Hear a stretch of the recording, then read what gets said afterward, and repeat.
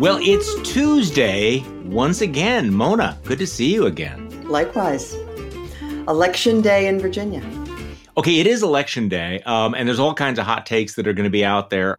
Are there any races on the ballot today that you think are going to be particularly important or predictive? This is an off-year election. It is. It's an off-year election. So what are we looking at? Some people are seeing it as a test of whether if Glenn Youngkin can succeed in flipping the House of Delegates, I think it is. I actually haven't even paid close attention. I'm one of those low information voters when it comes to Virginia. But then, he'll be set up for a possible late entry into the Republican race.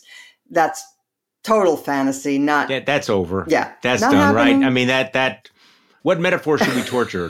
That ship has sailed, the train has left, it's done, it's not going to happen. Obviously, the Virginia legislature, big sort of, Virginia geeky politics. I'm really interested to see what happens in Ohio, the vote on abortion, to see whether or not that it continues to be a salient issue. Kentucky, whether or not a Democratic governor, Beshear, can actually win in a deeply red state. And and now that we're diving down here a little bit, there's a Supreme Court election in Pennsylvania that frankly will determine what happens to the abortion issue there. So these are consequential issues in numbers. And then, of course, in Mississippi, it has a governor's election. Yep. And abortion plays here, too. But, it's funny. Like, you look at a race like Kentucky, Beshear, a Democrat in a very red state, has an approval rating of about 60%. Which is remarkable. That's great. But does that mean that he's a shoo-in for re-election? Absolutely not. Because elections turn on who actually shows up. And so many people, when they vote, they separate who they're voting for what they think about the candidate. It's kind of like, well, no, but I approve of the job the governor is doing, but I'm a Republican, so I vote Republican, You could have your hot takes pre-written, say, on Kentucky. So if Beshear wins, it will be, this is the formula for Democrats to win in deep red states. Democrats still have a future. This is a signal to Joe Biden, et cetera. Beshear goes down, it's like, even a moderate Democrat with a high approval rating is toxic in a state like Kentucky. So that everyone's going to overanalyze these and hyperventilate about all of these. Can I tell you how I'm going to vote in Virginia? Sure. I'm going to vote straight Democrat. Ooh. Yeah. Even though, okay. So, because my overriding priority here is just to rebuke the radicalism of the Republican Party. That's it. So that's why I'm voting that way. I'm sure I'll wind up voting for a lot of people I don't like, but. Yeah. So are the Virginia Republicans running as MAGA candidates? I mean, are they trying to separate themselves from MAGA? Is there any distinction there? I haven't watched the individual races, but the fact is that in general, the party just needs to get whacked. It needs to get beaten all over the place. Well, speaking of hyperventilating punditry, which we're going to have a lot of tomorrow, we had a lot of it yesterday, actually still today, that New York Times Siena poll. Oh my, Mona, showing Trump leading in most of the swing states, just a parade of horribles for Joe Biden. So I've talked about this. I'm almost tired of talking about it. But Mona, what is your take? I mean, there's a lot of denialism out there, a lot of I don't believe the polls, or it's a year out, and et cetera, et cetera. You had David Axelrod and Bill Kristol saying time for Biden to go. Yeah. I mean, it seemed like rather dramatic reaction to one poll. So what was your reaction to that poll, other than despair and soul-crushing depression? So you mean after I stitched up my wrists? Yeah. Look, I mean, the fact that it should be even close, or that there could be polls showing that the man that everyone in the world knows tried to subvert democracy in 2021 is actually in contention is just an indictment of us. Okay. So that you have to then say, okay, now what? And you look at the crosstabs in this poll, and so some of them are kind of revealing. I do think the most important things are that people think, if you rely on the average voter to vote based on what's best for democracy rather than what's best for them personally, it's too heavy a lift, apparently. We'll see. Well, that's always been true, though, probably, right? That's probably always been true. And so there's that. Always been the flaw with democracy. Yeah. So people think that things were better for them personally under Trump than under Biden. So that's a big problem.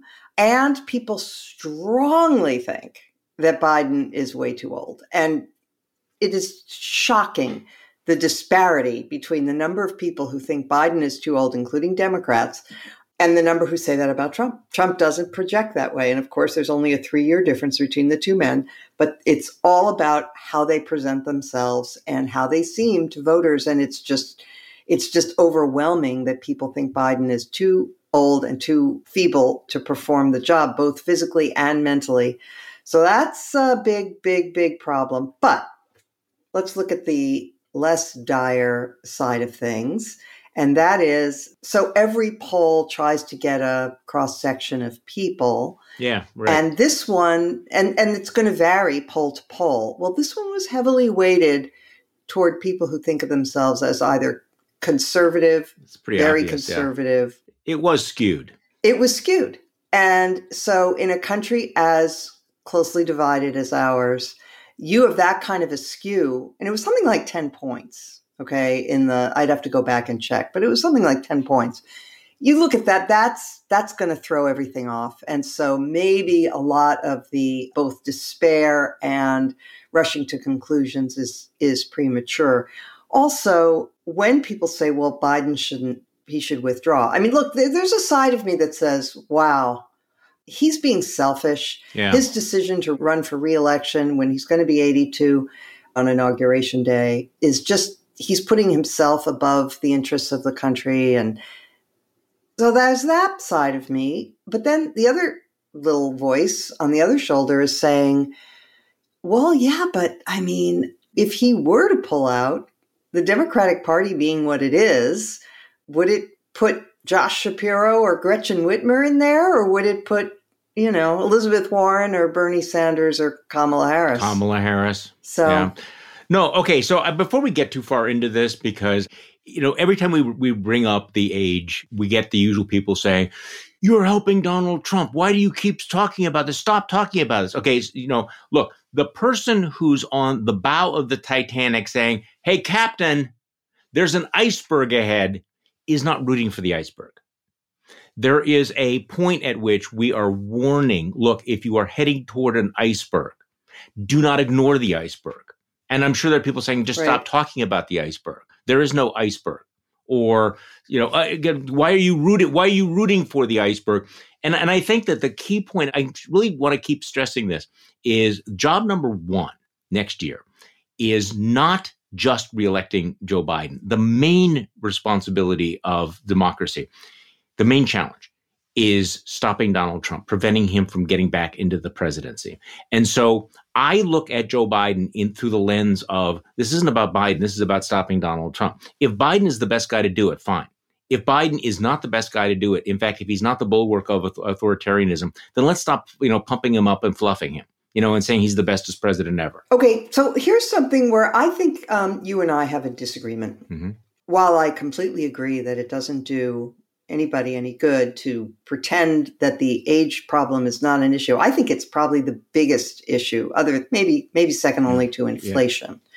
But I actually think that there is something Biden can do about this, which is that he can speak more. Mm-hmm. And I think when he speaks, he proves that he is not senile, and people need that reassurance, and so he should deliver it more. And in a controlled environment. Yes, in a controlled environment. When he goes off the cuff, it's Grandpa Joe. Not always. So, okay, when he was giving that talk in Israel, not the one that he gave from the Oval Office, mm-hmm. where he was in Israel. So you have to assume he was jet lagged and whatever. I mean, flying over there. So he gives this excellent speech. And then at the end, he starts telling a story about Golda Meir. And my knuckles got a little white, and I thought, oh no, is this going to be some not relevant story or whatever? Mm-hmm. And no, it was a really, really moving story where, she said to him, Senator, this was, of course, a million years ago, but, she said, Senator, we have a secret weapon, and that is we have nowhere else to go. So he told that story. It was clearly off script, but it was the right story to tell. So anyway, I think he is capable of doing this. And I just think he is a little too scarce. I think people need to see more of him to be reassured. To listen to the rest of this episode of Just Between Us, become a Bulwark Plus member today.